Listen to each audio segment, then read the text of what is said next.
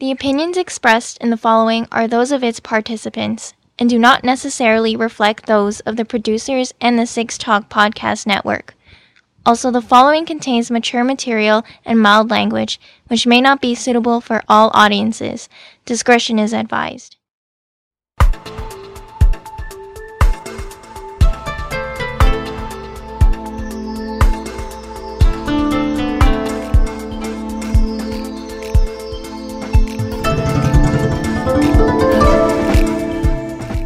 This is the Anime Roundtable Canada, presented by Anime North. You can contact us via email animeroundtable@gmail.com, Twitter, Instagram, and TikTok at Anime Roundtable, and on the web, animeroundtable.com.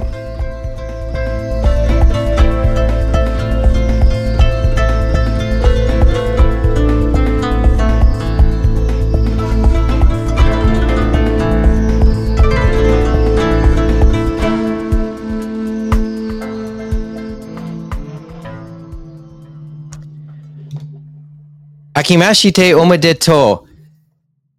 Or, I don't really know if that really applies now. More almost a month into the new year. Well, think of it this way, Mike. We're almost to Lunar New Year, right? Oh, yeah, yeah, that's right. That's coming up in a couple weeks. You guys don't celebrate Lunar New Year. You guys don't celebrate it. Well, you will, right? Well, yeah. Because I'm the Asian person in the group. Well, I guess you technically are too, Mike. The East Asian person in the group. Yes. Caught myself there. Yeah. I was going to say, Kevin, you've seen all the marketing they do now for Lunar New Year. It's like, you can't escape it. I'm sorry, I still call it Chinese New Year. Huh? I still call it Chinese New Year because I'm Chinese. What can I say? Yeah. You know what? Yeah, it's a catch-all term. Which one is the catch-all term? I don't know. Lunar New Year has become the more PC term to use rather than Chinese New Year because it is technically Lunar New Year because it isn't just Chinese people celebrating that New Year, but I digress. It's kind of like saying Nintendo when referring to video games back in the day. Well, but in any event, here we go. We are near the end of January, and we're only getting in our first recording of 2024. Sunday evening, January the 28th, 2024. Only three of us to begin the new year around the table. Myself, Mike Nicholas, sitting in his perch in 6 points. James Austin, sitting in his perch somewhere in Mississauga. Kevin Ng, sitting somewhere on a perch in Mississauga as well. And Happy New Year. In earnest. Although it's been a little bit since we had James on. So good to hear from you. I know you've been busy with work. Haven't we all, though? That's how it goes, usually. Most of the time, yeah. I mean, this is like... As I said, I constantly joke I miss the pandemic because we were able to do episodes on a, at worst, bi-weekly basis back then. But now... almost 2 years in from many of us, well, myself especially, getting back to a more normal schedule. Normal schedule does not, the normal schedule never really gave us time to tape. So that's basically what's happened since then. At least with the virtual world, as they say, we can make time sometimes, and that's always great. Yeah, it was nice to get a day off today, so that's why we're able to do this. Mohammed Shamarki, Amy, Greg wanted to enjoy their Sundays. And who really could blame them, despite it being a bit on the rainy side, dreary, drab side here in Toronto today. Still nice. Still pretty mild. But yeah, it's a Sunday. Why not enjoy it a little bit? Or see to other things. Take a guess who is doing what. But let's start just catching up with everybody else. James, this is since I said it is the first. It's been a little while, a couple months since we had you on. Well, it's been almost a month since we were on anyway, period. just want to get a couple random thoughts on some of the stuff we've talked about since you haven't been around. I guess the one that sticks out the most, Kevin and I talked back in November, I think it was in November, about watching Boy and the Heron. Do you have a thought on it now, or do you want to save it as we get a little further into awards season? I probably would have to save it, especially since I haven't actually watched it and stuff like that. And I'll probably have to wait till probably I get my version on Blu-ray and stuff like that. And that's fine by me. I don't know. It's just I love to go and try and see it in a theater. The problem is now they've kept that pandemic idea that they want you to order online and select your seat online, stuff like that. And I don't like doing that. I want to go to the theater and just sit down and enjoy the movie. I don't want all the BS along with it. Yeah, I hate paying that extra fee. And maybe it's just me thinking that, but anyway. Like I have sucked it up and paid that fee a couple times since for stuff I wanted to see and that did have that were difficult to watch. But yeah, if at all possible, I just walk in and buy my ticket now. The question is there anyone there to serve you? Or are they just there and saying, "Oh, there's the automated thing. Good luck." And there's usually one person. There's usually one person. At least that was the experience. I remember seeing that when we went to the Cineplex. Because it's like at that point, if you're making us do the work, you should be paying us for doing the work for you. But hey, it's just like, remember automatic tellers with the banks and that. It's like after a while, you just go with the flow, I guess. There's still like I was out of bank yesterday, and I still saw about 4 or 5 tellers on a Saturday. Well, who do you bank with, Mike? A brand, a well-known brand in Canada. Because I'll tell you, Royal Bank, not every branch has tellers anymore. You know, I think so. I think they're still rather selective. I think because the branch I went to yesterday, and considering the demographic of that place, it probably fits that they were able to have more tellers. So let's see. You're right. Maybe check the neighborhood. Check the neighborhood you're in. And your mileage may vary. But just a thought anyway. Okay. So in the last month, and checking everybody's little exploits, having a little fun, what has everyone been up to within our related fandom? I know James might be on a rant, just talking with him pre-show. Kevin, I don't totally know what he's been up to. Ooh. I'll give a short one too. Let her rip. Read some manga. Still neck deep in watching VTubers. I've been playing some Pikmin 3 Deluxe. You do know there's a 4th game too, right, Kevin? I'm waiting for a sale. Same. Well, they had a January sale they just started, but I guess those ones weren't on it, huh? Pikmin's too new. But I can tell you of a Nintendo title. I'm not sure if you played it, Kevin, but it's funny. It came out not last Friday, but the Friday before, so that would have been like January 19th when the Xenoblade amiibos came out. But it was another Code Recollection. And it's funny how in the US, it's like sold out online and everywhere, but supposedly we still got copies floating around online in Canada, and they're in store at the EB Games and stuff like that. I picked mine up.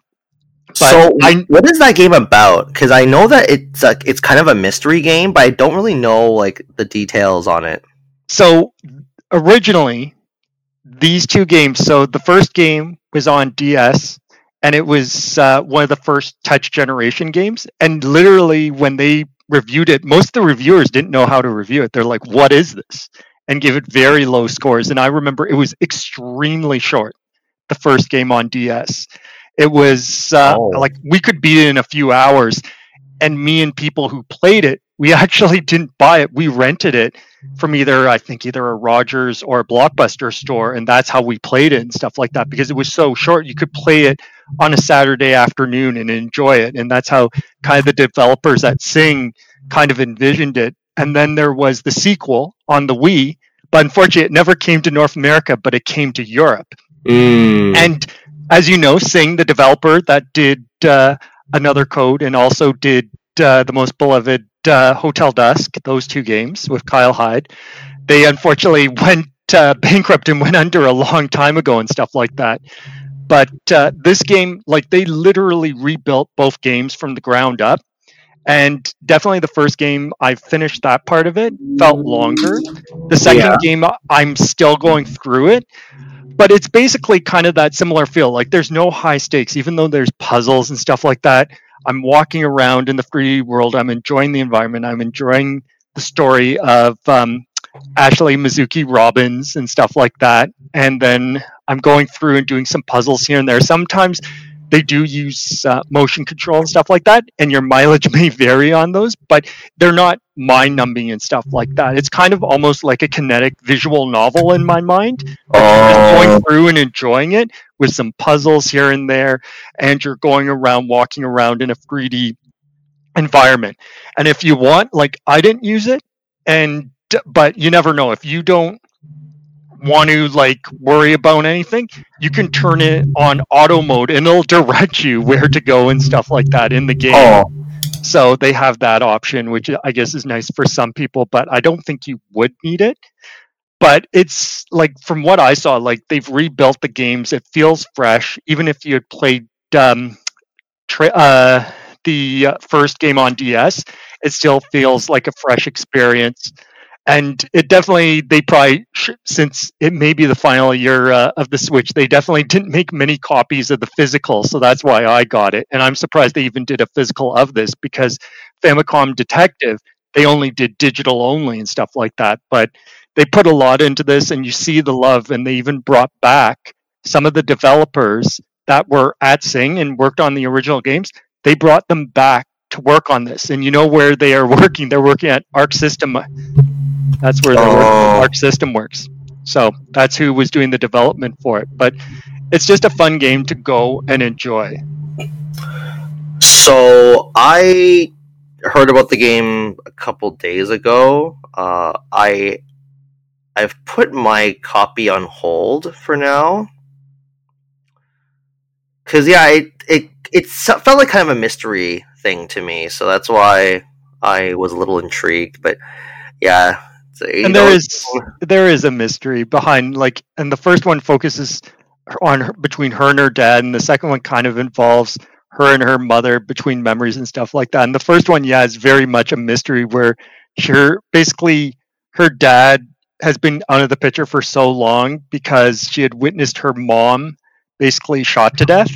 And basically he's like, okay, come to this vacant island and stuff like that so I can see you again and explain all this stuff. And it's like, you see basically how this all plays out and stuff like that. And it talks about the memories of her and her family and stuff like that. And it actually involves a ghost as well when you get to the island. And then the island, of course, is auspiciously named Blood Edward Island. And then she's just on there. So it's definitely intriguing. And then the other intriguing thing, of course, is both games are set, even though it's a Japanese developer and all this stuff, they're all set in Washington State, which is kind of interesting. It kind of reminds you of, Star Tropics or something like that, where I'm not sure if they were trying to appeal maybe to audiences outside Japan, you know what I mean? Mm-hmm. And especially that's what they were doing with the Touch Generation games and stuff like that. And even when they worked on Hotel Dusk and Last Window, that one was more crime noir and stuff like that, which this game really isn't. Oh, it's weird. But and maybe not totally related. Washington State is where Nintendo's North American operations were headquartered. They still are, right?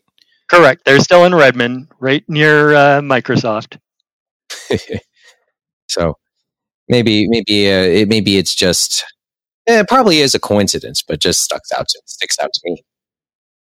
Okay, my video game stuff. my own video game stuff is basically catching up. At least I think I don't know if I mentioned last time I started playing a little bit of PS5 stuff again. I think I did. But really, it was just getting refamiliar with the Yakuza games, the Like a Dragon games. I'm still playing. I just wanted to do the what do they call open world, or I forget the term they use. Just a free run, or just a free run of both Yakuza 0 and Yakuza 1 Kiwami. And just to get refamiliarized with the controls, and then maybe I finally will start playing Kiwami 2. And we are talking about this the week that the latest installment of the series, number 8, Like a Dragon Infinite Wealth, comes out. So, I'm still very much behind. And on the topic of being behind, also earlier in the week, I decided to start playing the 2016 release of the Ratchet and Clank remaster, and I'm about halfway through that now. And I have to say, it's been interesting to play. Feels a little. I feel so out of touch with control schemes sometimes. So you wouldn't believe how many times I die in normal mode. But it's been fun, and maybe I'm trying to give myself an excuse because I picked up a copy of Wild Rift. What's the latest installment called? I should look it up. It's like sitting right behind me, but I don't want to get up. But the latest installment I was able to get cheap a few years back. And remember, the Ratchet and Clank back at the time, that was, what was it? It was when Sony offered a handful of games at the outset of the pandemic, right? So it was many of their own first party games. So the first Horizon game, they had Uncharted was in there. Uncharted was there. Uncharted was part of that, and so was Ratchet and Clank. I forgot some of the others. Do you remember off the top of your head what some of those free games were, James? But yeah, they were mostly first party and stuff like that. Yeah, they were first parties. I remember that much about it. I'm looking at my library now, right? Because I can see that in my. I'm just trying to remember. I'm just trying to remember what I did get at the time. Yeah, Uncharted, Journey, I think was one of them. Was Journey one of them? I think it was. Just looking. Horizon Zero Dawn, Subnautica, and some of these are unplayable, right? Because they're VR games. Yeah, those were the games. Then they just. Another thing that I remembered starting is I finally started playing some more Pokemon games. So, started Scarlet. Now that I bought the version with the DLC on the cartridge, or one of them in the cartridge.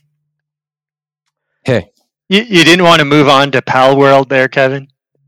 No physical, no sale. Well, it's an early access, remember? So who knows? Maybe it'll become the next Baldur's Gate 3, but who knows? Baldur's Gate will be getting a physical release this year. It just won't be a wide release. We're going to have another discussion on physical media with all the moving parts that are going there right now. Right? Yeah, they were talking on Microsoft side too. I think I've mentioned this in the past, but yes, you have. But I'm pretty sure the exceptions I make for digital purchases for games is when I need to play the game online, because I will not pay to play online no matter what. So, Age of Empires 2, you can't really play the physical copy anymore, or you can, but it's a huge pain in the ass to play that with other people. So I did rebuy that digitally. And Left 4 Dead 2 I still sometimes play. But then that was because I played that on PC first.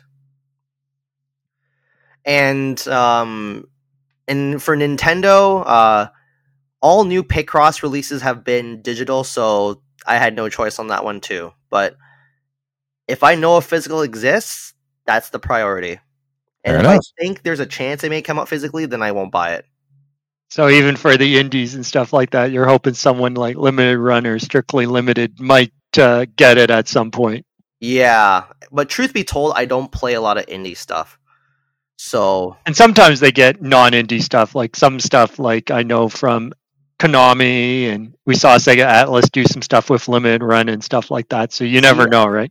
I held out in the hopes that they might re-release Persona 3 and 4 physically. Well, golden and portable, and look what happened. Yeah, no, I got them on sale and I got them digitally because of how it kind of turned out. Like they were kind of okay. They could have done better, I think, with them transitioning to new consoles and stuff like that. But overall, I was like, you know what? I'd rather just get digital. I already had my physical copies for PSP and PS Vita, and that was good enough for me. Mm-hmm. Ironically, Just quickly, I did have 4 golden physically for Vita, but then I decided not to buy a Vita, so I cashed out when that appreciated. Well, that definitely makes sense and stuff like that. But the other thing with Persona 3, as you know, is later this week, Reload's coming out. Persona 3 Reload's coming out, so we'll see how that does.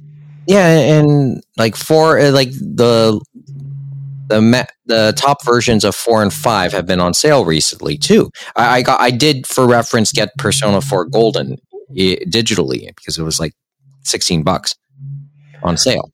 I'm kind of disappointed that it's not getting a Switch release because I really don't see myself buying a PS5 at this point. However, the rumor that's being bandied about by that Persona leaker is that they're holding out on the Switch because they want to put it on the next Switch. Yeah, and that's the latest rumor. Yeah, they were hinting kind of that they hear everyone's voices as well, so that's kind of stoking the fire that it may be on the next Switch console if that actually does release later this year, but we'll find out in due course. I'm trying to find another opportunity to get P3 Portable through VGP because they actually did get some regular editions out for that. I just don't have enough for free shipping, and then I can never really get myself to head to the physical location because it's out of the way. But yeah, no, it'll be interesting to see how it goes. Even the other Atlas game, the new one after, was it the Fantasia one, the fantasy game they're doing from Persona Studio? That one was supposedly, they think, may come out on the next Switch. And I guess if you believe the rumors or whatever, it could work because they'll use upscaling and stuff like that to try and make it, run similar but not the same to Xbox and PS5 and stuff like that in terms of getting it to 4K, in terms of getting it to other specs and stuff like that. Not the same, but make it feel like it, I guess. Who knows? And that, I'm guessing, is if it's running like as a console, not as a portable. Yeah. Yeah. Well, the rumor is could happen by the end of the year, but we'll see. It's strange on the topic of consoles. Also, like more than a few times during the last month, I was like, I go online just to see what's available, and every so often I will see the PlayStation Portal restocked, whether it's on Best Buy or Amazon. The Portal or the Portable? The Portal. The Portal. Okay. That's the one where it's the PS5, and supposedly the first initial run of that sold out in Canada. And I'm like, who bought that then? Because I wonder how the shipments were on that it could sell out. If they, maybe. Hopefully, then it's just sitting gathering dust in their rooms then, because I just don't know the market for it. It's there. I mean, it's for people who share maybe one television, probably multi-person households that have limited screens.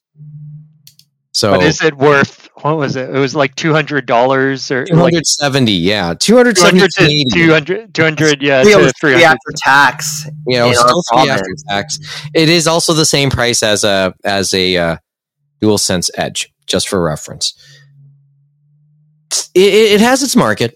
It has its market. I think it just goes after those casual gamers who, you know, just who just for whatever reason aren't able to sit in front of their television to be able to play. I find that hard to believe you would. Often it's probably because that said television is being occupied in some other way. See, the thing with that, Mike, is I understand where you're coming from that, but the price point just does not make it feel casual to me and stuff like that. I feel like at that point it'd be a waste of money, but I can see why you would think that's how it would go in some instances, right? And I guess it's always different strokes for different folks, right? I mean, I have no issue with those who don't see it fitting in the way they do things, but it clearly has found a fit for a good chunk of people. And that's fine. Or as Kevin said, it went to the scalpers, one or the other. Yeah, that too. It's just like looking at all the reviews, and you're talking, I think it has its appeal with people who are probably just occupied or have their regular televisions occupied. Kids could be watching SpongeBob, and then on the main television, and then they can just, you know, relax and play a game while their kids are watching, or maybe people trying to multitask, keeping up with the football games at the same time, which has me wondering at this hour. I think there's still the NFC final is still going. I wonder how Detroit's doing against San Francisco. Well, they were up, and then supposedly the Chiefs were the Chiefs. They are going to the Super Bowl again. Yet again, right? So let me see. I mean, this could be the best feel-good story. Oh, wait. Okay, last check, San Francisco has caught up. They're up by 3 with less than 4 minutes to go. Okay.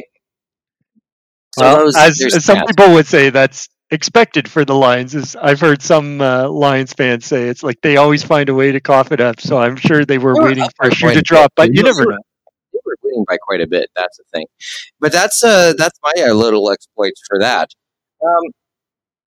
And then just watching wise and manga wise, I kind of took advantage of the buy 2 get one free Indigo manga sale as well, or graphic novel sale, and decided to, like, I was curious about teasing Master Takagi-san, because that seems to be the talk early in the new year with the live action coming out and with Netflix picking that up. And I watched a couple episodes on Netflix, which are basically second season episodes, I think. Yeah, they've split that for all the seasons between all these different people, like between High Dive, Crunchyroll, and Netflix. So it's kind of interesting in that way. Yeah, it's cute, and it has a lot of charm. So maybe there's a lot to like about it. And we'll see what happens when the live action comes out on Netflix in a couple months. I think it's set for March. That's me. But my purchasing, I know, has been kind of simple. What about but James, I know you almost went rantlicious on yet another Crunchyroll experience. Well, it's interesting, like, seeing how this is played out, especially on the Crunchyroll Right Stuff side, and how it's all played out kind of similar to how we feel and stuff like that. And it's still ongoing. And then we talked about physical media, and there was another thing that happened this week. So, out of interest for you two, how many, like, Blu-rays or what have you, do you think Crunchyroll, Funimation, whatever you want to call them, in April solicited this month for April? Wasn't it 1? It was 0. Zero. Goose egg. I Zero. misremembered the year, the date. So, yeah, it was this year for April 2024. They was solicited this month, but they didn't do anything. And then this week, we found out a reason through the back end, because Bob from Robert's Anime Corner Store, sometimes he'll let little nuggets slip through his newsletter, and he let one slip this week talking about how they'd heard from Crunchyroll's physical media division this week, saying that after all this time, they've decided that they're finally going to switch their physical media master distribution to Sony Pictures Home Entertainment. So they were still under the old thing for a long time, and I think they were with Universal. So they must have had like a long agreement for that before. So that kind of brings in another thing into the Sony family. Like they've pretty much over the past 2 years or however many brought even more into the fold under one roof, and this is another one, which was interesting. And so basically, they had a slim Q1 releases and then nothing in April because over March and April, they're going to be moving to Sony Picture Home Entertainment for distribution and stuff like that. But for physical media, I think it's going to be the same old, same old. They're still going to have, I think, not as big releases as they used to. Even all the stuff they bring out isn't always going to get a physical release. And then the other thing is the back catalog is that we haven't seen a lot of back catalog in quite a long time. So it makes you wonder. It's like, well, actually, I think the only one we've seen is really Cowboy Bebop. They did an anniversary release of that last year. Because it's Cowboy Bebop. Yeah, but Cowboy Bebop, yeah. But it makes you wonder about the algorithm and all that stuff. How many people, like they have all these shows from way back that they got, you know, I mean, from other people that they went out of business and all that, and Funimation got them and stuff like that. How many of them people will find and stuff like that, even through the algorithm? And then even all the shows, remember, on Funimation, not all of them have transferred over to Crunchyroll. So it's still a mess on that end. But the actual storefront, so Right Stuff turning into the Crunchyroll store, is still an interesting thing to say the least. Like, one thing I noticed, people had to give people links because, for example, when you go to the Crunchyroll store and stuff like that, when you logged in, you had Right Stuff order status. When you click on that link now, it doesn't take you to the Right Stuff Legacy site. It takes you back to the Crunchyroll store. It's like idiotic. And so you actually had to, I forget which form I was in, but someone found a link where you could get to the Legacy side to find your Legacy orders if you still needed that. Luckily, my last Legacy order shipped earlier in the month, the final piece of it and stuff like that. So that was good. So the only thing I have left is the Dirty Pair Kickstarter, and I guess we'll see how that one goes. But yeah. Other than that, like the other thing I noticed is, remember, Mike, I told you about the God Anime and stuff like that. You had to get coupons and stuff like that. Well, they're not doing that anymore because this week, and I noticed it when I went in, they have now, when you go to an item and you're a God Anime, your 10% shows up on the item and they give you that 10%. But there's one problem, and that is, you know, when you have your Crunchyroll membership, if you're a regular Crunchyroll member, you get 5%. I guess if you're the top tier, you get 15% or all this other jargon. Well, guess what? All your stuff from the Crunchyroll side, I don't get an extra 5%. I only get 10% as a God Anime member, which I think is baloney. And I sent them an email a month ago when I ordered Great Pretender. I said, hey, I ordered this. I used my God Anime thing for 10%. I only got 10% off. I didn't get the 5% for being a Crunchyroll member. Like, that it doesn't stack. Yeah, it's not. You're not able to combine the two. So I'm like, whatever. But I bet you now they're going to say, tough turkey. This is our policy. This isn't a problem. This is the way we do things. But I would be more ticked off if I was that premium member and I was supposed to get 15% off, and I only got 10% off because of the God Anime thing. That would be, and lose like 15% in the process. That would be ridiculous. Yeah, I mean, which part of the equation will be recognized? The one that's more beneficial, or the one where, okay, where's the order coming from? Yeah, well, it all depends, and that depends too. Like we've already started to see the stories, and because of how they've been doing things, it's either coming from Texas or it's coming from Grimes. Now, I've only got things from Grimes so far for the few orders I've had to worry about, but they are kind of getting the packaging right and all that other fun stuff on both of them. But there is a big problem, as I told you, Mike, customer service. So they talked about, Right Stuff. It's like they were so great in packaging, they were so great in customer service, and people were loyal to them. And basically, they threw out the customer service. Like that end of it, they got rid of all the people in Grimes.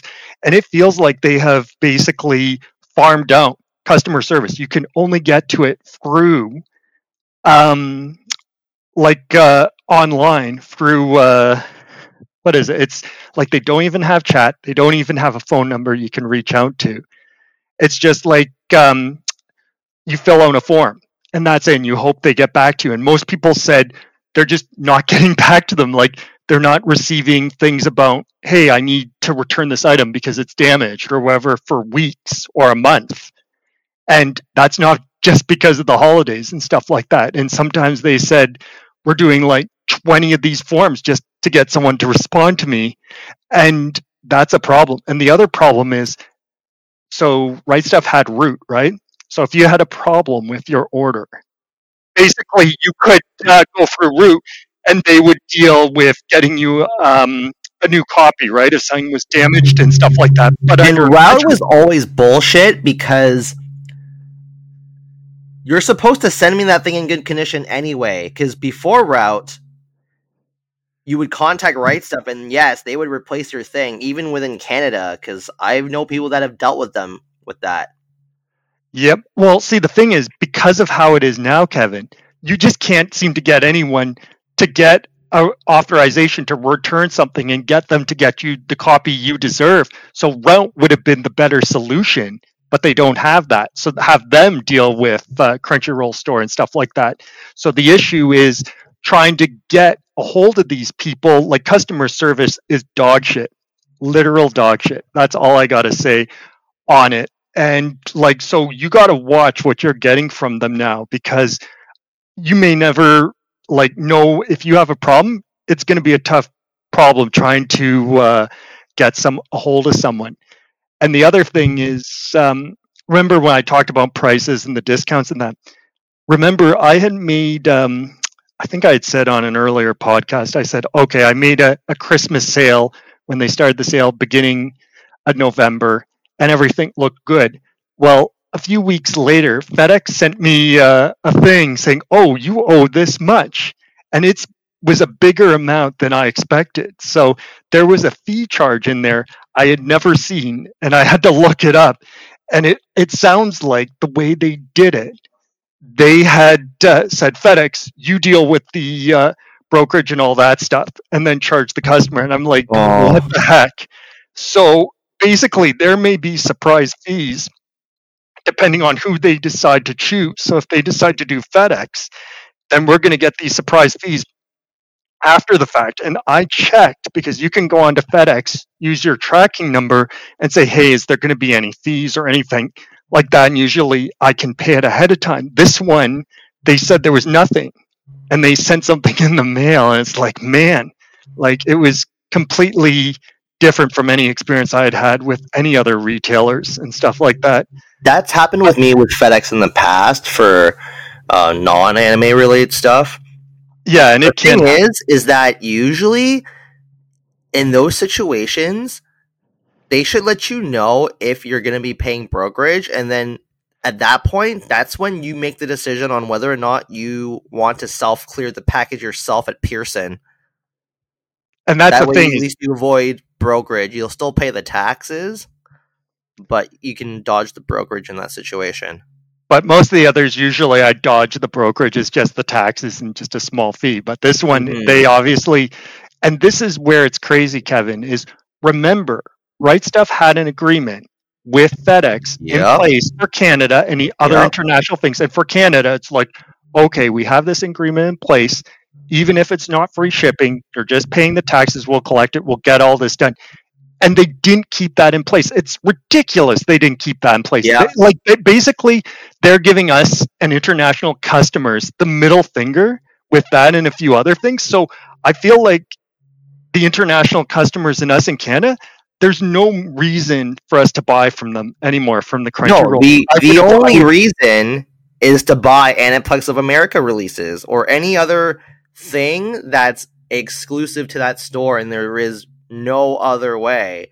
because that would be the way. And like basically, yeah, the American side, they'll probably keep customers. They're going to lose some, but I think they've lost everyone outside the US, in my opinion. And I would tell people not to buy from them unless it's something exclusive, like you said. And then even for the discotheque stuff, as I was telling Mike, I would actually go to Amazon.com and buy from them because, as I said, with possible fees and brokerage and all this extra stuff that may stumble onto your thing, at least with Amazon.com, even if it's at full price, they come to you and say, okay, here's how much you're paying for importing it and your shipping and all that stuff. It's all up front. yeah, They've also changed it in the last quarter. I wouldn't do it, but they allow you. It's like, do you want to do it in Canadian currency or do you want to do it in American currency? And they've also changed it where instead of having third-party couriers, once it arrives in Canada, deliver it like in telecom, they've actually changed it, at least in GTA, like Greater Toronto area, that it comes into Canada here in the GTA, and then they send it to the Amazon facilities, and the Amazon delivery people, just like the .ca packages, the same guys deliver it. interesting. And the other thing is this, Kevin, at least if something goes wrong, like damage and all that stuff, I can actually talk to someone on the phone with Amazon. I can actually reach out and find someone, unlike Crunchyroll. Yeah, It takes some effort, but yeah. And it's like choose your poison of which billionaire you want to support or multinational company. But at least I can do that with Amazon, right? my yeah. customer service experiences with Amazon have been decent. So See, in that scenario, I would pick pay in US dollars, but then I have a no fee credit card where I don't pay the extra 2.5% in conversion.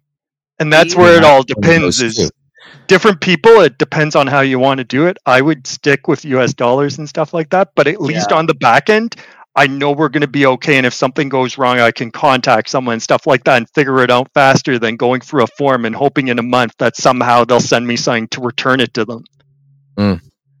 Well, it's just when I hear all these stories, it's just the thing about being a fan in Canada. And I'm looking now at that expensive ass Code Geass re-release, and they're not even shipping that to Canada. Wait, they are?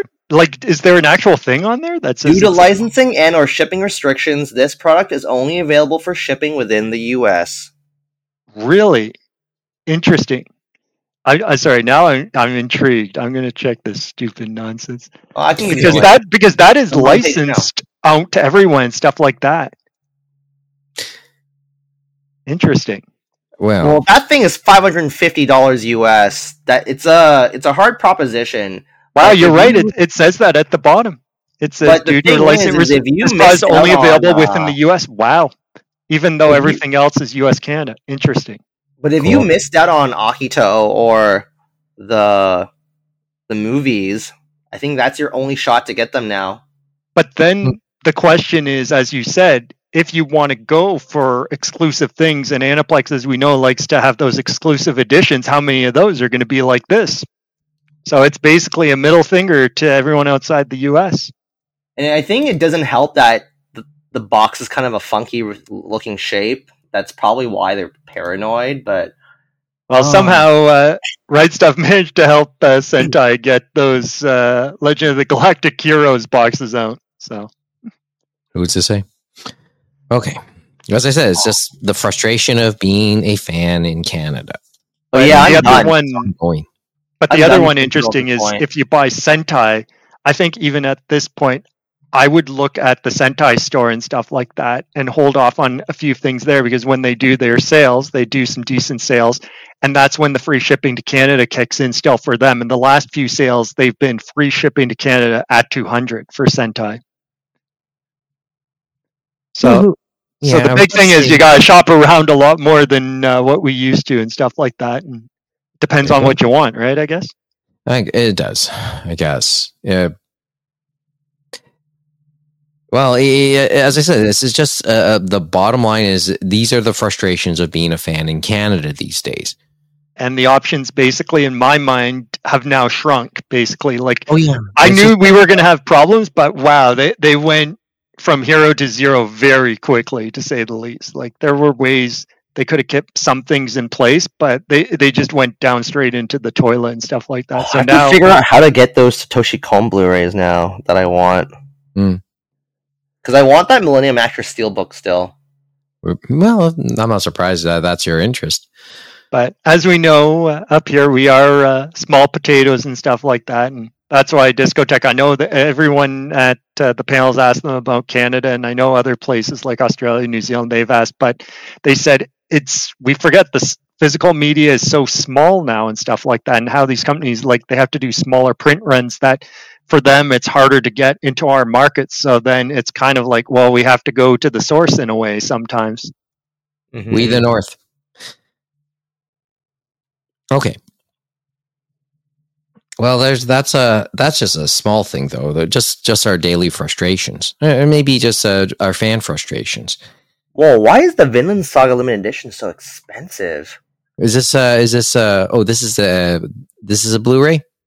This is a Sentai release. Okay. What did they Well, put in no, this that one for Vinland Saga Season 1, they had a regular edition, and then there's the limited edition. That one was always a premiere one. They actually, on the sales, it's better to wait for the sales on that one because it did go down a bit. So the special editions, it depends. Some of them, they'll do a bit more expensive, sometimes less expensive, depending on what they pack in. You can't tell me that book is really what jacked the price up by like $80. It was a nice book and all that stuff, but I actually it had a lower price and stuff like that. I got it on one of the sales and stuff like that. But yeah, if you're getting it at that price, yeah, I would hold my breath, as they say, right? His Crunchyroll has it for $172.50 US. Retail, the retail is $230 US. Oof. Yeah, I got mine closer to 100 American, so. Nice. Okay. We should move forward, right? As I said, this is how our daily life as fans have been lately, and this is before we can talk about Macross 2. But let's save that for another time. Maybe when it actually comes in. They're going to be putting out Macross, and that's going to be exclusive for the ones they have. Well, yeah, they've already. Did you go to the Kickstarter there, Kevin? I think Mike went to it. I went to it, and we got enough people for it that we got an HD 4K Blu-ray and stuff like that, which is for which Macross? From Macross 2 from Animigo. Oh, I forgot about that Kickstarter, to be honest. Yeah. No, you can still once they open up the shop on their end, if you want to support it that way, you can do that, and it's going to have the Blu-ray and the HD Blu-ray and all that stuff. Yeah. And depending on what you want, you can also get the one with the chipboard box and a hardcover art book and stuff like that. But isn't that the Macross no one really likes? Probably, yeah. but the irony is, it's like, as they said, they're going to put it in the OVA format. When manga had it, they put it in a movie format, just like they did with a lot of other releases. And I think the same Plus, and I'm guessing now that Anime Limited has been probably trying to, because I think they announced all that stuff early. And so they've probably had a long time to go through the nuts and bolts to get all the things together. It just happened. Anime Ego Robert Woodhead was first out of the gate, and now that's going to probably be interesting to see how Anime Limited will react, because they got Macross Plus and stuff like that for North America and for Europe. And so probably them seeing that, it'll be interesting to see, do they include a 4K version in there or not? I'm kind of dreading how much Frontier is going to cost, because that's the one I want the most. And Plus I want.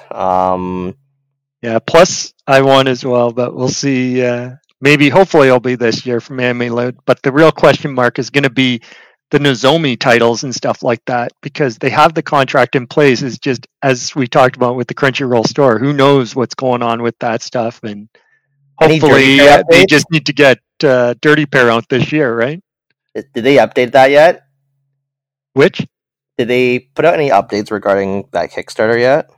For Dirty Pair? Yeah. Yes, they did the last update was actually this Friday and stuff like that. And they talked about how they got all the materials, and it sounds like they're going to be going into authoring and stuff like that. But we still, one person asked in the comments what's going on with the art book as well. So there's still some moving parts. So we'll see what happens. Hopefully I'm hoping this year.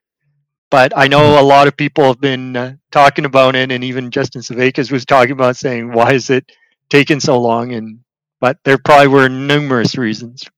Crunchyroll bought them out, and they had the pandemic and all that other fun stuff. But It's probably not, like 2 people working on it, and that's it.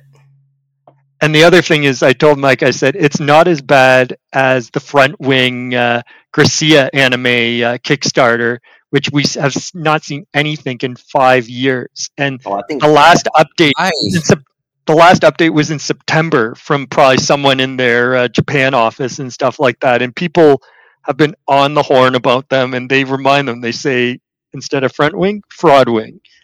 I thought the Kimagure Orange Road manga took forever. But yeah.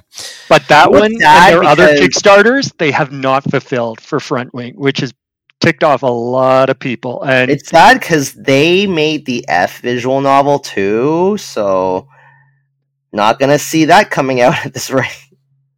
well, they've been releasing stuff and had other people like Prototype releasing some of their stuff on Switch and stuff on Steam and stuff like that. But everyone's like, well, what about all this stuff we gave you money for and we've seen nothing? And you can't keep on telling us pandemic and all this other nonsense. They've never given any photos of any of the physical stuff.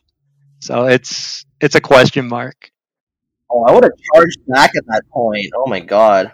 And the people left, like the people who ran the Kickstarters for them, like they, I'm not sure if they were based in Japan or in the States, but it was on their English side. And now none of those exist. And there's only the Japan side communicating with people very infrequently. So it's going to be a question mark. Some people, I think, have given up on them, even though they're like, oh yeah, we're totally going to ship this like the end of this year.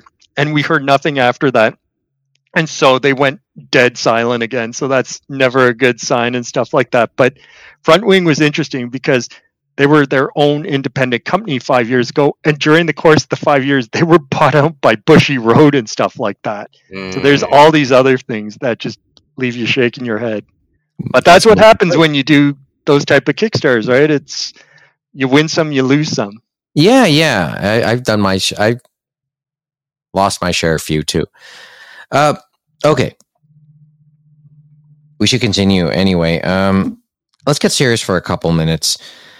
I know that the biggest story that's come down for the fandom this week, I'm sure you know. Well, there was finally a verdict and a sentence in the. Well, how long has it been? 2018, 2019? The Kyoto Animation Studio fire? It's 2019, Mike. So yeah. So there was a conviction earlier this week. The arsonist. First of all, Kyoto District Court sentenced Shinji Aoba to death for the 2019 arson at Kyoto Animation, and that killed 36 people. In case if people forgot, it's been long enough now. And I don't know what else to mention. Well, there is, I guess, a little bit to mention at the moment. I guess there's still more to come, though, too, because it sounds like his defense team is going to appeal the death sentence part and argued about him being delusional and not mentally fit. But we'll see what happens. Yeah, obviously, there's still appeals to be done, but there was a lot of comment from many people, and it was interesting to hear the different comments. Well, yes. For starters, it's worth noting. It sounds like the motive for Aoba would have been just anger towards the studio for supposedly plagiarizing an idea he had. Which, okay. But I know that as the I found out through it through an NHK alert, and word on the street, the feeling on the street, especially in Akihabara, was a sense that this was the right thing to do. There, the feelings on the death penalty in Japan, it just sounds like there's a tacit acceptance of it. It's not used often, so when it's used, it becomes big news. I think that seems to be the prevailing feeling. or at least when anyone's willing to talk about it. This was also the sentiment of a lot of people after the Aum Shinrikyo sarin gas attacks in the mid 90s, and then in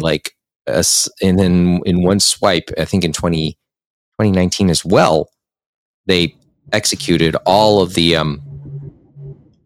those responsible for that attack, and it was, I think, about a dozen people, including the cult's leader, Shoko Asahara. So so the feelings on the street about this put it all it was such a high profile crime. I think it was one of the biggest, the largest murders in some time, at least due to arson in Japanese history. I have to look at that. It was just, the reaction just never really surprised me. So, I know you were looking around on this on the day this was put out, James, and there's been some reaction from more well-known figures. Yeah, there was. I guess the president, obviously, of Kyoan was still Hideaki Hata, and he had put on a long statement in regards to this and stuff like that. And it sounded very Japanese, though, because it's like, in accordance with the rules of law, we have received the appropriate response and judgment to the judges. And so they thank the people who, the investigators, the clerks, and all that who did the investigation, engaged in the trial and stuff like that, and that he had deep respect for them. And he said, even after the judgment, the sadness I feel has not changed in the slightest, and I feel nothing but pain in my heart when I think of the members of Kyoto Animation who lost their lives, those who were injured, and of the sadness of the loved ones. And then he said, I pray that remembering the animated works that they put their hearts and souls into, and the surviving members' efforts every day to continue making such works, will connect their spirits to us, including those who have joined Kyoto Animation since the incident took place. And it said, we devote ourselves to continuing to value our workers, display their individual talents, and create animated works from here on, and stuff like that. But that was his statement and stuff like that. And you can see, and it was similar to what he has said before, and they want to keep the memory going and stuff like that, but they want to continue on, in that they were happy that a judgment was reached and stuff like that. And as we know, there were victims as well, that the families and that had some statements, and they said, similar to what they said, there was one family member supposedly, and it was a father for his lost daughter, who disagreed with it and said publicly, I don't want the accused to be sentenced to death, and if he is executed, what will be left? And so that was interesting, compared to, as you said, all the others said that they accepted this sentence, and that's the sentence they wanted for him to create this crime, right? And even the last one that caught my eye was the physician. It was a Dr. Takahiro Ueda. Yeah. And so he got injured, I guess, in the Aoba, in the arson, stuff like that. So Dr. Ueda basically brought him back to health and stuff like that. And he basically said an interesting statement where he said, I believe you could say that saving Aoba's life was meaningful, as it allowed for him to stand trial. I'm sorry, though, but I have absolutely no sympathy for him, and I want him to feel the weight of the crime he committed. Yeah. And that's similar to what I've heard on defense attorneys and stuff like that. They want to make sure that they do everything right and stuff like that, that even if it is a serious crime and they know the person they're defending is guilty, that there's no loopholes that they can get out of if they are doing, for example, appeals and things like that, right? But of course, given what we heard from their appeal and stuff like that from the defense team, they probably think he's delusional, it sounds like. It was the defense. That was their defense, right? He wasn't mentally fit. He wasn't, but there it is. And we have our answer to that. And definitely, I guess, we had seen they'd report in different things. So I guess you had different forums, I guess, on Anime News Network and other places. And yeah, as I told you, Mike, it always intrigues me how aggressively in favor in certain circumstances and picking and choosing people are for the death penalty. Like it like even in countries where death penalty is not like allowed and stuff like that and is banned, how many of them, and you're like, wow, it's like surprising. It's like how they value human life and stuff like that, because I would rather not have the death penalty and put him to death. I would rather he rot in a prison cell and let him remember what he did and keep that with him for the rest of his life. I think it's the easy out to kill the person. Yeah, I mean, I'm going to put aside my own feelings about the death penalty for a little while. I just want to digest this. This is it's a heavy thing to really talk about here. Maybe I'll say this much. I think a lot of people become strong, have a really strong opinion, especially in North America and especially in the US, because of how often such a sentence is used. There was an execution of some sort, I believe, earlier this week, and I forgot which state, but I know it was through nitrogen gas. But capital punishment is a regular occurrence, seemingly in the States. And so there's like you just have opinions that just are a lot stronger there. And I think it's just maybe when you end up using it so frequently, you will see a lot more who come out against it. So it's just something you have to really take a pause with before you decide to use, if that's the route you want to go. I just don't know the right answer here. Oh, sorry, James. But we definitely knew like this was the end game and stuff like that he probably would be convicted and he would get the death penalty and stuff like that. And the thing of the matter was, hopefully every I has been dotted and T has been crossed, that they went through the investigation. There was nothing missed. There was no, anything contaminated, in that when they went to trial, they went through and did everything by the book. You know what I mean? So that nothing can be like acquitted or, like taken to appeal and like softened or anything like that. So as long as they got the job done, that's the good thing for everyone, stuff like that. And now it's on to the next process, because as we know, just like in the States, it's going to be a while before they execute him and stuff like that, because he has appeal. So he'll be stewing in jail for a while, I figure. Yeah. And having said all of this, really my thoughts really are always the victims. 36 people died.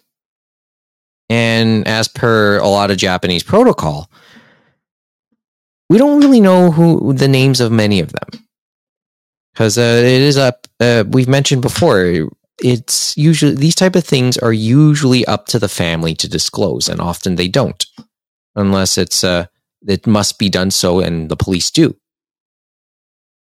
So my thoughts are with them, and hopefully, you hope they start to find a little bit more peace with the whole thing. It's never going to be the same, obviously, but you just hope and pray that that the victims and their families, especially the families left behind, find some semblance of a means to continue and move forward.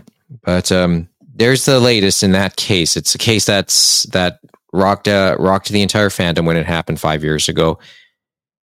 And in many respects, it continues. This is just the most significant part to have happened since. And obviously, we'll be keeping up with this as time goes. Yeah, hopefully, like the families, as we said, this is another part of the process. And hopefully they remember the good times and stuff like that. And then hopefully they'll have maybe a happier occurrence, because they still haven't done, remember, they had gotten all that money, and then the president of Kyoan, a lot of them, I think they said they wanted to put a memorial at the site, but that's tough given that it's like residential and industrial and stuff like that. So they were saying, okay, we do want to do a memorial where people can remember people and stuff like that, but they're trying to find the right place, I guess. So hopefully they do find some place, and then people can leave their own memories and stuff like there and remember the good times when that occurs. Yeah. Anyway, well, as I said, that's the single biggest headline, I think, within the fandom this week. Okay. We're in the back end of the show. Let's lighten it up a little bit, and let's start to bring it in a little bit more locally. The first salvos for the 2024 edition. And here we go. We're talking as an official podcast, or as official podcast, Anime North. The 2024 edition of Anime North is starting to take shape. Pre-orders or pre-reg has already come and gone. I think the first batch of weekend passes have already been long sold out. Wasn't it one day, like those early bird discount tickets? Yeah, they kind of basically went in one day. It sounded like from Chris. Yeah, that's always the case, though. No, especially now. I know. Yeah. So okay. What about the hotel rooms? Since everyone was talking about that on the Monday. Yes or no? How much do we talk at all about the hotels? Or do we just refer people to the episode we did last year about this? So, to sum it up, if you want the Delta, it was very difficult, if not borderline impossible. If you want the other hotels, you were more fortunate. Some people, I imagine, wouldn't have even bothered with the Delta, so then they went to the further hotels. There is one hotel that's not available, whose name escapes me, because that, I think, is still being used as a hotel for refugees. I think you're referring to Crown Plaza. That's the one being made unavailable? That's Crown Plaza, but don't quote me. But I would still double check. So you also have one less hotel now. Sheridan. Yeah. Was Sheridan got out of the picture?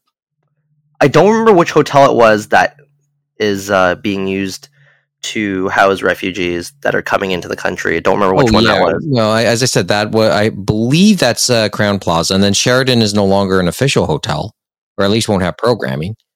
Wait, Sheridan was the one that had the gaming and the Yaoi and Yuri and stuff like that, wasn't it? That's where it's where all the unwanted people went. So where are they going to move to then now? Because I say that in jest. Because you're saying there's no programming there now? Because I hadn't heard about that. So if they're not there, then where would they move those parts of the convention to? That's what I'm wondering too, to be honest. And I do agree that you always had to do a trek. You had to go over the bridge and stuff like that. But I never minded going over there to the Renaissance or as it was the Sheridan now and stuff like that, and going there because it was nice to see that part of the convention. So it'll be interesting to see where they would find room because like they filled out so many places, right? Honestly, I haven't been there in years, like several years. Well, I just never had a need to. I guess the only little thing to add is maybe from those who just thoughts of those who for both Mo and Amy, because I did ask them a little bit of their thoughts concerning this. Amy's probably a little bit more interesting, so I'll start with Mo. Mo just joked he would have wanted to do a live stream trying to keep up with the play-by-play on the Monday afternoon. The hotel blocks opened up. I think it was like noon hour, so basically it was lunch hour for most people. And they did. I'll go first. Yeah, you can go first. I was just saying it was the noon hours when it was. So it was the lunch hour, I'm guessing, for most people, if they could take lunch then, right? Yeah. My punchline was it probably wouldn't have been a long live stream. It didn't last too long, and you seemingly heard your usual gripes. Not much different from last year. It's just, I think, and this now goes to Amy's thoughts. When I spoke with her earlier today, it seemingly was a degree of resignation that this would be a frustrating exercise. There just isn't that sense of surprise anymore and sense of anger with that surprise about how tough it became to get a hotel. But it was still no less stressful. Probably. My even question is the Radisson still not allowed to be booked by the general public, and it's only AN staff that use that hotel now? I don't know the story. I don't know the story because I know some of them are at the Delta too, of course. Yeah, so. I mean, you guys still have the Delta, right, James? Yes, we've been there for a while and stuff like that. Full disclosure, yeah. Remember, James is still technically on staff because he's one of the he's one of the programmers of the late night block. So, the gang and James and his crew there. Well, he's part of a bigger of a crew, and they do get a hotel room. But anyway, it's interesting, like, because they definitely did, like I saw in the Discord, that they did make changes. They were revving people up for obviously the registration and for the hotel rooms.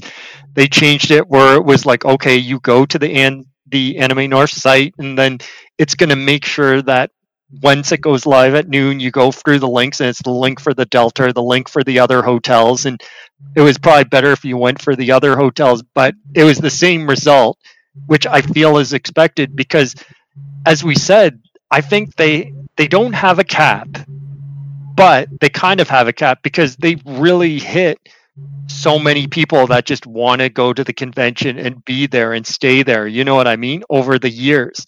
And now it's like, I think they've had a capacity limit for some of these hotels and stuff like that. And I don't know where else you would go. The problem would be they would be raising the prices and stuff like that to go to a more expensive place if you're thinking, oh, just go downtown and do it, right?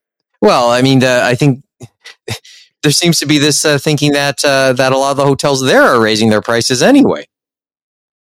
They do have a couple of years to make up for, after all. Mm-hmm. So it's like you're darned if you do and darned if you don't. And maybe you can drive in. Hopefully you can get a parking spot. You saw we that was certainly the talk last year. And will no doubt be on be a conversation when it happens again in May. Well, there's the question mark on a few things. It's like, as you said, transit, if you're downtown, yeah, you can get there easier, but you can still get to Anime North through the TTC, even though it's on the border and stuff like that and by the airport. But the other thing which always interests me is those people that decide to forego the hotels and stuff like that and book an Airbnb and how that factors in over the last few years and stuff like that. Just goes on and on. Well, check. Maybe people should start checking Airbnbs in the Toronto Northwest End. I imagine people already had been doing that anyway. I'm sure maybe some people had already been paying attention. Those who would run them. I mean, it's the beauty of being 10 minutes away myself, so. I miss the hotel because I used to be staff, so. But we staff get a hotel room at a basically 90% discount, or even more. But I won't lie, I'm the type that just likes to sleep in my own bed. So then I usually didn't mind just going home all the time. Mm-hmm. Yeah, it all depends on what programming you are and stuff like that. It's harder with the night programming. But other than that, it's funny because we have had the hotels and we had a discount and all that stuff. But the thing is, at one point, there were no hotel rooms for a lot of the staff and stuff like that. So I remember when we were sleeping under like tables and stuff like that in the all-night room and stuff like that. I felt like that sometimes at other places. But this is like, as I said, it's beginning to look a lot like Anime North. Sorry, it's coming.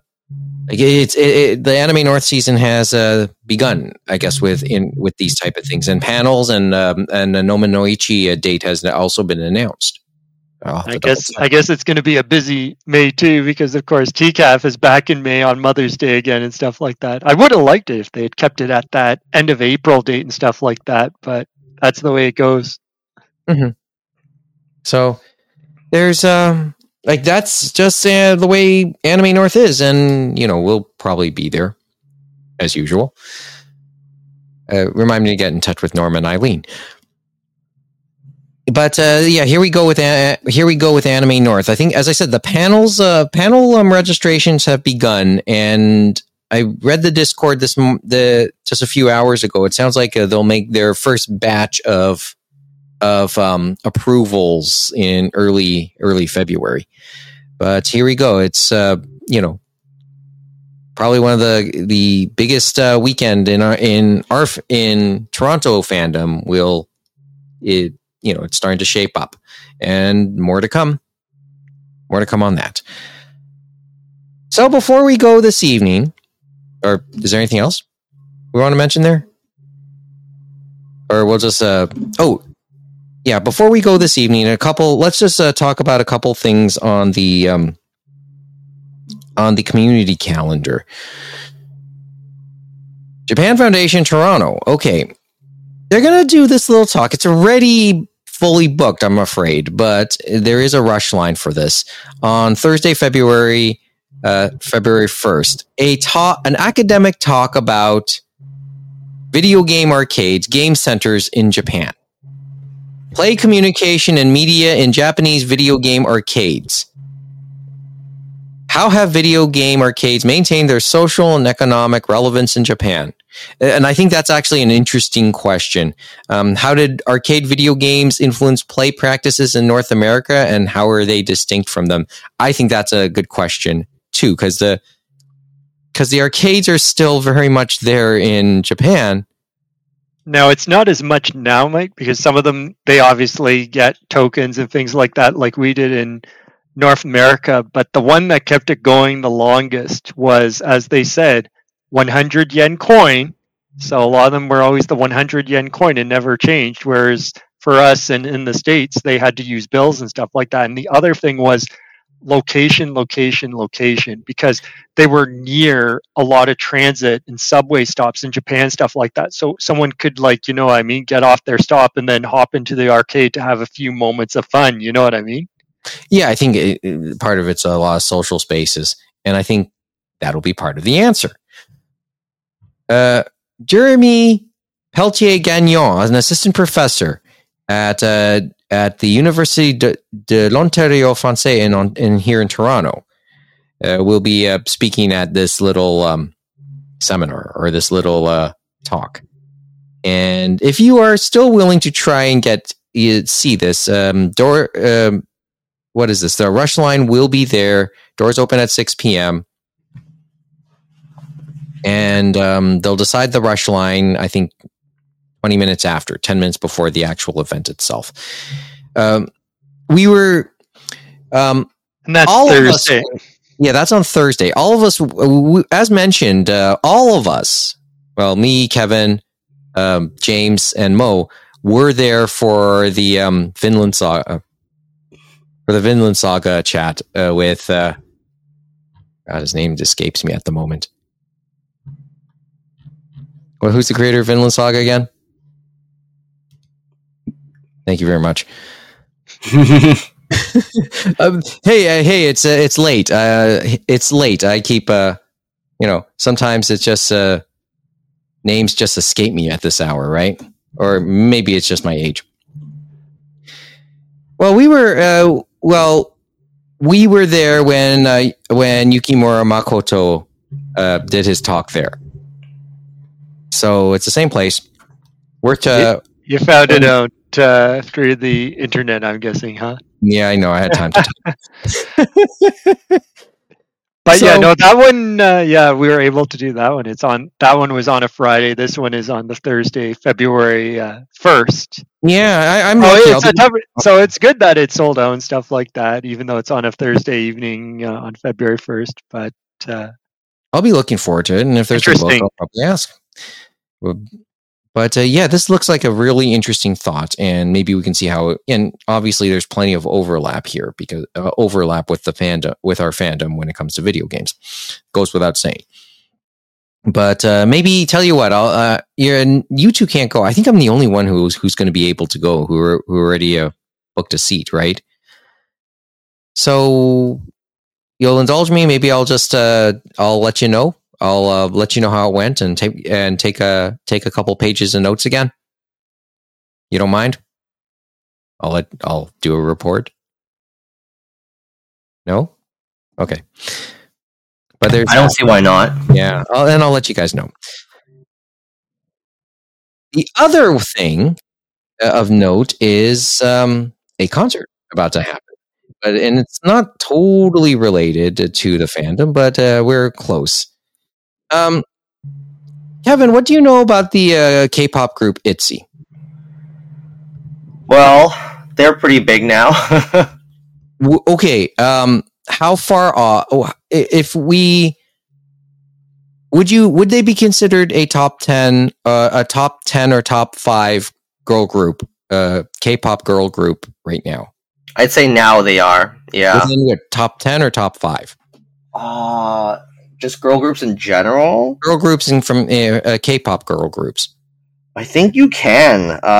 If you're going to exclude groups that have since become inactive or aren't as active as before. Sure, let's go with active. Let's go with active. Yeah, I think the active they're a top 5. They would be a top 5.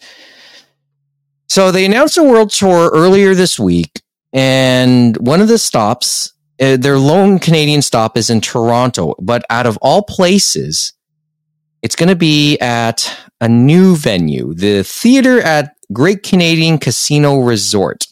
That's not so coincidentally, not too far away from the Anime North compound at Woodbine Racetrack. It's a 5,000 seat venue, and I'm going to also make a disclosure. This is my workplace. I work at a Great Canadian Casino Resort, so I'm not here to really out anything. It's just this certainly caught our attention at work, and we wondered what gives, because if ITZY is a top 5 group, I guess they are, they could easily sell out a 20,000 seat arena. And looking at a lot of the venues and dates for their world tour, that's where they are going. Margaret Court Arena in Australia, on March 26th. The Jamsil Indoor Stadium to kick off the tour in Seoul on the 24th and 25th of February. Spark Arena in New Zealand. Their U.S. dates are the WAMU Theater in Seattle. This is West Coast. Kia Forum, the Great Forum, the Fabulous Forum in L.A. on June 11th. The Smart Financial Center at Sugarland in Sugarland, Texas. Oakland Arena, Old Oakland Arena will be in play, and that's at least a 15,000 seat arena. The theater at Great Canadian Casino Resort at this point is a 5,000 seat arena. Why couldn't they get Scotiabank Arena? And I talked with Lawrence about this. He's the guy who our old friend Lawrence Black. You remember him? Mm-hmm. Yeah. He's the guy who pointed this out. Oh, yeah. SM Mall of Asia Arena in Manila. That's a 15,000 seat arena easily. I think it's because JYP, who is the company that manages ITZY, they've tended to be pretty conservative when it comes to booking Canadian stadiums and venues. They've been burned a couple times in the past with past groups and past attempted concerts where they'd book a big venue thinking that the demand was there, but in fact there wasn't. So then there was a good while where we didn't see JYP acts coming up to Canada. That was always kind of the pet theory a lot of K-pop fans had. So last year, Twice came, another big JYP group, and they did in fact perform at the ACC. I always call it the ACC. It's the Scotiabank Theater. It's Scotiabank Arena where the Raptors and Leafs play. Okay, what happened there? And those did fine. They did 2 shows, in fact. But see, the thing is that ITZY has made 2 other trips to North America, and both those times they did not come to Canada. twice also had concerts in the past in the US and did not come up to Canada. So you think this is and by the way, this is also Live Nation. Live Nation does handle the booking strictly for our for the concert venue where I work. That doesn't surprise me. Yeah, it's I feel like it's JYP just being cautious, and they would rather book venues where they may not be confident that they'll sell out. They're just being they're being cautious. That's really all there is to it, is my impression. Until I'm not totally sure I'll agree with that, because I just remembered this and Lawrence reminded me this. Scotiabank Arena is going to be under renovation by that point. I see. So it's going to undergo a summer renovation. They're going to try and build more club bars, club gathering areas, premium seating areas, premium bars and lounges. Basically, lounges in the back of house, close to the dressing rooms of the Raptors and the Leafs. I would have wanted it to be at the Coca-Cola Coliseum, formerly known as Ricoh Coliseum. The 5,000 where the Marlies play. Yeah, and that's the CNE. Yeah. What's the capacity of that arena on the CNE grounds, which is by BMO Field? I think it's a low 10,000 seater stadium. How much? Or it's like high 4 digits, something like that. I don't remember, to be honest. I'm too lazy to look it up. I will look it up for you. How much was Queen Elizabeth Theatre, which I know a lot of the different acts, Japanese and Korean, have went through? That's a small venue, and though. It's a smaller one, though. Yeah, it's even smaller than 5,000. I know that. And it's about just a shade under 7,800 at the Coca-Cola Coliseum. So, and I think that's for hockey games. They can probably put a little bit more than that for a concert, but I probably don't know how the acoustics would be. And how many concerts have actually been there is another question. Yeah, I think that's a fair question to ask too. So this is the scenario you're looking at, and I know on TikTok, and I did look through TikTok. Yeah, the talk has been, why such a small venue? Well, that's part of the story, I guess. Tickets are set to go on sale on that on February 2nd, and those expect to go. I don't know what will go faster, that or hotels at Anime North. I was going to say, is it faster than what the normal people who book the venue get? Do you figure, Mike? Well, for concerts normally? Yeah, because obviously you've seen some people come and go and stuff like that. Yeah, I just don't think it'll be like Taylor Swift fast, but it'll go. We do. I know the bosses at work are expecting this to do really well, and in looking at the lineup. And once again, I'm putting my hat on as an employee there, and I've already seen some of the. Already seen the list of the concerts there. Trust me, it's on the website. It's easy to find. The most noteworthy concert to happen will happen in May, the official opening. Tom Cochrane actually did perform there from the very first concert on New Year's Eve there, but Gwen Stefani, Blake Shelton are set to do back-to-back concerts on the grand opening weekend in early May, I believe it is. But I think the ITZY concert, the ITZY concert should be really interesting. It'll probably be the most noteworthy concert to have happened yet at work for me. And, and for many different reasons, but it's just not something you'd think about as to having a date circled, at least when I think about the listing of concerts. But just looking at the acts already, yeah, this is one to circle. This is one to circle that will be us at work will be paying attention to, and for many different reasons. But well, maybe I'll try and get a ticket. Who knows? I'll let you know. Okay, Kevin? Sure. Okay.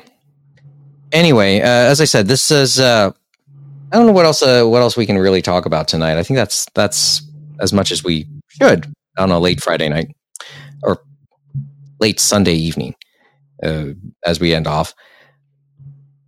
I will say though, it is nice to finally get behind the microphone again for 2024. I will tell you, I'm going to hint right now. This first month of the new year hasn't been the easiest, and I'll let you know about that in a couple days. Just let me get back to you on that, okay? But otherwise, Kevin, James, thanks for the time. I know you have stuff to do in the morning. Well, James, you have stuff to do in the morning, right? Yep, gotta drive through the darkness. Yeah. As for me, I still get to enjoy a day off. Kevin, what are you up to tomorrow? Well, doing some work on my end as well. Yeah. It's something in my mind just popped up randomly. Before we go tonight, what is it? My favorite VTuber caught COVID-19 last week. Wait, how is that good news? No, that's just something that came to mind. I didn't say it was good news. Okay, it's just sounded like it was going to be good news, and then it's like turned into something different. Yep, quite sad. I won't lie. Well, I think I know tomorrow I'll probably be spending my time running a couple errands. I will also start setting up some of the streaming equipment that maybe getting a better look at the streaming equipment I have and see what we can do with that. Yeah, we're going to start doing that hopefully within the month. But maybe I'll show you what it's like to try to play Yakuza Kiwami 2. Oh, one more thing actually. What's that? Did you gentlemen buy anything from the rare Indigo manga sale that happened? That's what I mentioned that earlier in passing. I don't know. I bought volumes of Teasing Master Takagi-san. And the only reason I don't have the whole thing is because volume 13 was sold out at the time. What did you end up getting, James? I just pre-ordered some manga that I hadn't gotten before and stuff like that. So it wasn't as much as what I did at the year-end sale because I just have an idea of what I want to get, but I don't get as much manga as I used to and stuff like that because I guess they're chasing other people that want to read different genres or stuff like that. But it's been interesting actually. I had to talk to Indigo this week because remember they had it was like Cyber Monday, not last year, but 2022, and they had the what was it? It was like 40% off on Cyber Monday for Seven Seas. Yep, that was a very sale, yeah. So what happens is sometimes you'll pre-order stuff, and sometimes they won't always get to you on time, or weird things will happen. And I still have stuff on that one, but one of the ones that came out last month, it was the recent volume of Dragon Maid, and it's the main Dragon Maid series. So that one came out in December for, I believe, volume 13. And I heard nothing, and I'm like, okay, whatever, the holidays. They then sent me an email in early January saying, oh, we're trying to get, and usually when they send that, you figure they're going to ship it. I checked early this week, or not this week, but the week before, and it's like, it's been in stock for a while, and it's actually in some of the stores and stuff like that. So I give them a call because you can call them and said, hey, I see this in the stores and stuff like this. Is there any way you can get this, make sure this is shipped so it doesn't get canceled? And so they said, okay, we'll send it off to someone else. That person sends me an email saying somehow it's not available from their vendor, even though I can see it in stock in store and see it like in the stores. And you know what happened after that the next day? And that was early this week. They canceled the order for that book, just for that book. So you know that's weird because a good rep would have actually gotten a store to ship it to you because they can do that. So they can do it because you can. It just depends, obviously, who you get and stuff like that. And they said at some point they wanted to basically use their stores as things that we can have them ship it to you. You know what I mean, to your address, and not just from the warehouses and stuff like that. But anyway, so what I did actually, so they canceled it, right? So I see it still in stock in store. So I basically order it in the store, and sorry, not in the store. I order it online because I know it's in stock online. And then I basically called them up again and I said, here's the thing. I know I called you. You probably have a record that I called you in regards to this. I said, I see it in stock. I've ordered it again. Could you please honor the price that I originally got, which was below $10 and stuff like that. It was like probably just around $10 with tax, which is really good when you consider what they normally cost in Canadian dollars. So it's not some change. Anyway, they said, we'll see what we can do and stuff like that. The next day, I get a shipping notice and I check what they charged me. They charged me the original amount.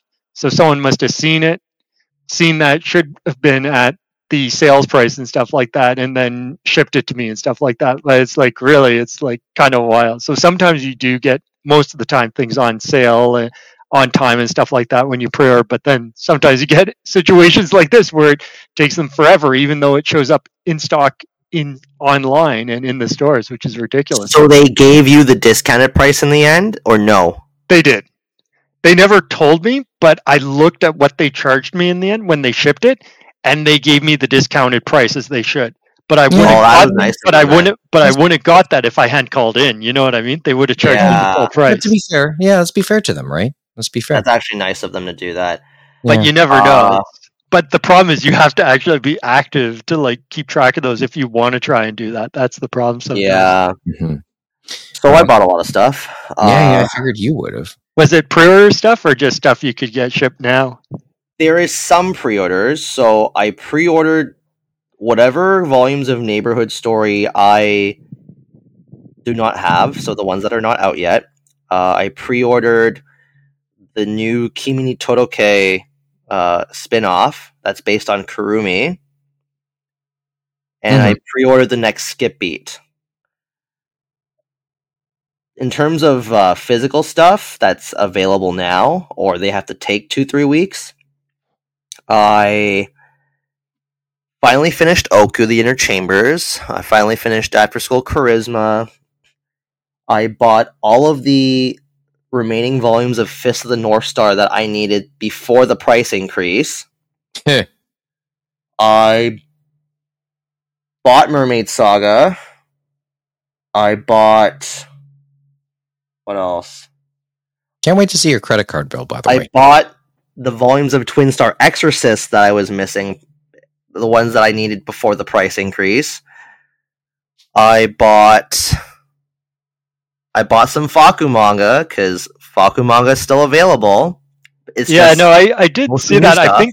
I think those ones in the Dempa stuff, it sounds like they get them into the West Coast area, and then they ship it from Richmond by Canada Post. Every time I've ordered something from Dempa from them, it's shipped from the West Coast, not from here. So usually that's the time where I'm like, oh yeah, if there's anything from Faku I need, I better order it now, because things don't always stick around for Faku stuff on Indigo, and they don't restock. I also got... I'm trying to think.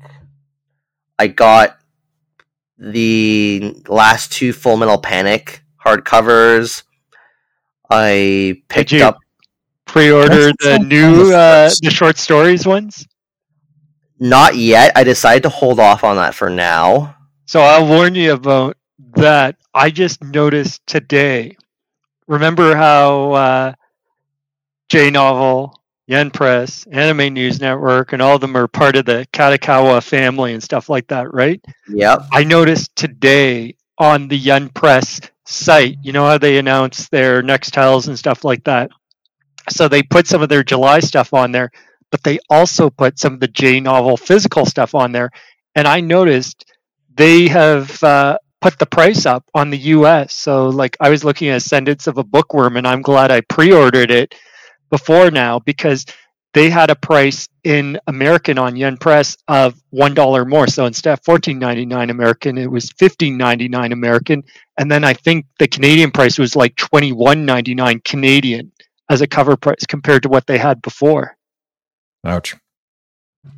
And for me, it's just always trying to find the first volume of the Full Metal Panic hardcovers. But yeah, I've had some of those ones I had pre-ordered. Which are, but yeah, you have to get them on the sale, as you said. You have to get them early too. You have to just get them. Like sometimes they just never reprint them. I mostly focused on like filling in some holes in my collection. Well, so I also picked up the last 2 Cardcaptor Sakura hardcovers that I needed. Okay, cool. Yeah, so basically I tried to min-max everything as I normally will because screw you, Heather Reisman. So I did all my orders based on price. Well, that's usually what I was doing, especially with that one. You want them to kind of be similar, the same, so that you can basically get the most out of it, right? For the free one, which is split across all 3. Yeah, even if it meant ordering an extra book that I know I'm not going to keep, but I'm going to return it so I can get the discount for the other 2. But you have to do that after you get all the stuff, so you kind of have to get them in similar shipping timeframes, right? Yeah, and it also meant that that manga sale was cheaper than the fall sale. So I did rebuy stuff and returned stuff from the fall sale to get some money back too. Yeah, there was some orders that, I took out some stuff so I could, as you said, min-max it, so to speak. So I did some of that too. As I said, I don't. The way you guys do. It's just the way you guys go, right? See, I would never do this for like a small retailer. I really wouldn't, because small retailers have smaller profit margins in that sense. So you're okay. Yeah, I get it. You're okay giving a couple extra dollars there. Yes. So whenever I bought like clothing from clothing boutiques, the ones that I like, I don't always wait for a 40-50% off, because sometimes they only have that one item in my size. And if it's gone, it's gone, and they don't restock. And I think James and I can safely say that was the mentality I think we took whenever we made our visits to Comic Den over the years, right? Mm-hmm. But when it's big corporation, I don't care. Yeah, I get it. Well, we've talked enough about all this stuff. Maybe we should just continue watching and reading and playing. So once again, thanks for the time, guys. No problem. You're welcome. Let's do this again. Let's do this again, hopefully in a week or so, okay?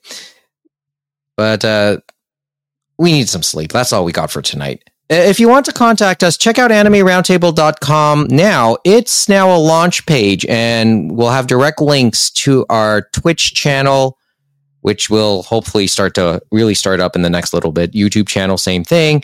The blog to our podcast, and the direct podcast page on Captivate. And on the topic of the podcast side, if you can, please leave us a review wherever you get your podcasts, because good reviews might help the algorithm, and that algorithm will help us, right, Kevin? Yep. Please review us. Yeah. Even great. Can they still give us stars, Mike? I don't know how many, right? Just how many stars do you think Kevin can give us? Up, please give us a thumbs up. 5. Yeah, 5 star, 5 star, 5 star, 5 star, 5 star. For now, we will continue to try and aim to provide something a few times a month. As I said, life sucks sometimes, but at worst, maybe twice a month. Hopefully I'll get something out before in the next couple of days. But in any event, wherever you're keeping up with us, give us a subscribe, a like, or follow. And then you can be notified whenever we put up something new. Also, if you have a Spotify account, please check out the Anime Roundtable playlist we have up there for a list of music based on things we've mentioned on this show.